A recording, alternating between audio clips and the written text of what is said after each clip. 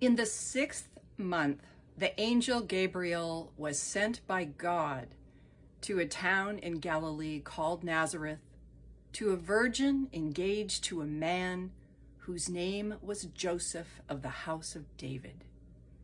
The virgin's name was Mary. So begins one of our most cherished stories. This year, listening to this story, I found myself thinking about angels. An angel is a messenger from God, an intermediary who brings us the word of God. Now, Gabriel was an archangel, second in rank only to the archangel Michael. God looked around for the right angel for the job, and God picked Gabriel. So this was very clearly an important mission, one that required skill and sensitivity. You see, Mary was a very young woman. She was probably around 12 or 13 years old because she was engaged but not yet married. And Gabriel had to announce some pretty delicate news. Mary, who is still a virgin and unmarried, is pregnant in a time when that's not so good. Now, my granddaughter is 13. She's very sharp. You can't push her around, and she's also kind. She's not the type to be rude to anyone, let alone an angel. I imagine if Gabriel said to my granddaughter, "Look, young woman, you're going to have a baby, and God's going to make it happen," I imagine she would say something like, "Well, Mr. Angel, that's interesting, kind of weird, but I'm just a kid." Very much like Mary, who says, "I'm just a virgin. How can this be?" Well, then the Archangel Gabriel fluffs up his wings and makes his case. "The Holy Spirit will come upon you," he says, "and the power of the Most High will overshadow you. This child of yours will be holy and have a kingdom. And furthermore, if you need even more proof, your relative, who is an old woman, Elizabeth, is pregnant too. Because," and here's Gabriel's punchline, "nothing is impossible with God." This is clearly the big time. Mary says, I think, what any sensible young person would say in the same situation. "You're the angel, the emissary of God, and I'm just me. Okay, then let it be done to me." Or, as I imagine my granddaughter might say, "Sure thing, Mr. Archangel, if you say so." And then the angel leaves Mary. That's where our gospel story ends today. The angel leaves.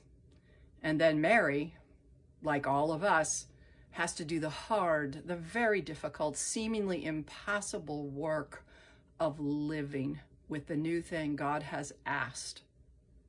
The hard work of being pregnant, telling her parents, her fiancé, and so on.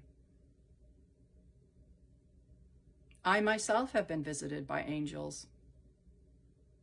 Last winter, the same day I got a call from the unhappy doctor who had to tell me they had found cancer, I opened my balcony door.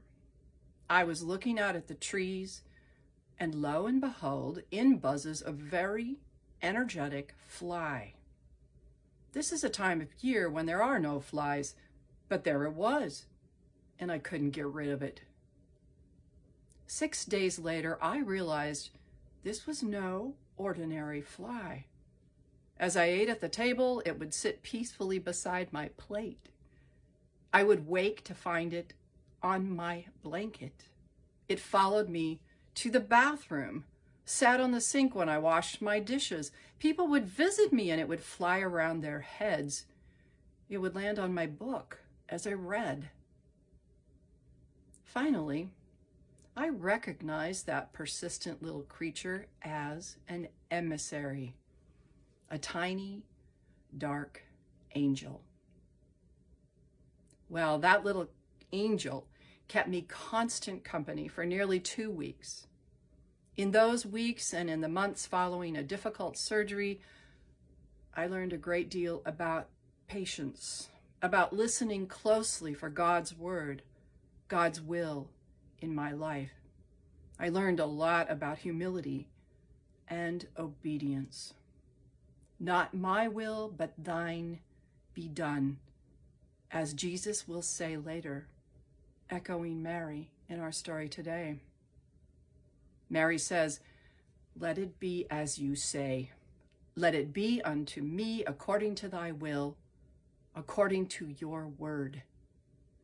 I am a servant of the Lord, Mary says.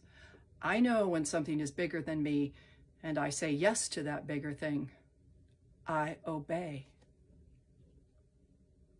What does it mean to obey God, to be obedient to the will of God? Obedience is an interesting word. I used to think it meant doing what I was told by someone in authority. And it can mean that, but obedience has a deeper meaning than that. Obedience comes from the root word obedire, a Latin word that means literally listen to. To obey means to listen to. And this is how I see this story of the Annunciation. It's a story about what can happen if we really listen. The angel Gabriel, standing in for God, speaks to Mary, and Mary listens. She listens for the story behind the story. She discerns something bigger and deeper than herself, and she responds to it. She agrees, and then she waits. The angel leaves, and Mary waits to see what unfolds. That's what pregnancy is all about. That's what Advent is all about. It's a pregnancy of the soul. So Mary becomes a metaphor for my soul, my deepest, purest soul. Mary becomes a metaphor for my very best self, which yearns for one thing above all other things, and that is God. So when the angel comes to me in the night in the form of a dream or a premonition, and the angel says to me, "A great thing is required of you. This is what you were made for," what do I say? What do I do? What I hope is that I listen attentively. As I tell people in the Zoom services, listening to one another is listening to God. God may be speaking to you through the community. What we are listening for is the will of God in our lives, just as Mary was. Sometimes we are sent as angels to one another. I have come to see that the angel is everywhere. The word of God is everywhere.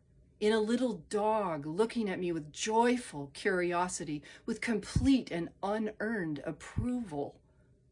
In the illness that caused me so much pain, but taught me and continues to teach me to be fully embodied, to be fully present to my own life and being. The angel is in my closest friends who reassure me when I am in despair. The angel is even in the people who have hurt me badly. The angel is in the sunrise of another winter morning when I'm not sure I can face another day of social isolation and bad news about the mounting death tolls because of COVID. The angel says, "Are you listening? Will you listen to what God has been saying to you day after day? Will you bow your head and say yes? And When necessary, will you raise your head and say no? Will you stand up when standing up is called for, as Mary stood at the foot of the cross? Will you lie down when lying down is called for, as Mary lay down in a stable? Will you give birth willingly to the new thing that is trying to be born in you, the flowering of your own soul, according to the word of God? My soul proclaims the greatness of the Lord, says Mary, our sister and our mother. My spirit rejoices in you, O God, my Savior, for you have looked with favor on your lowly servant. From this day, all generations will call me blessed. You, the Almighty, have done great things for me, and holy is your name.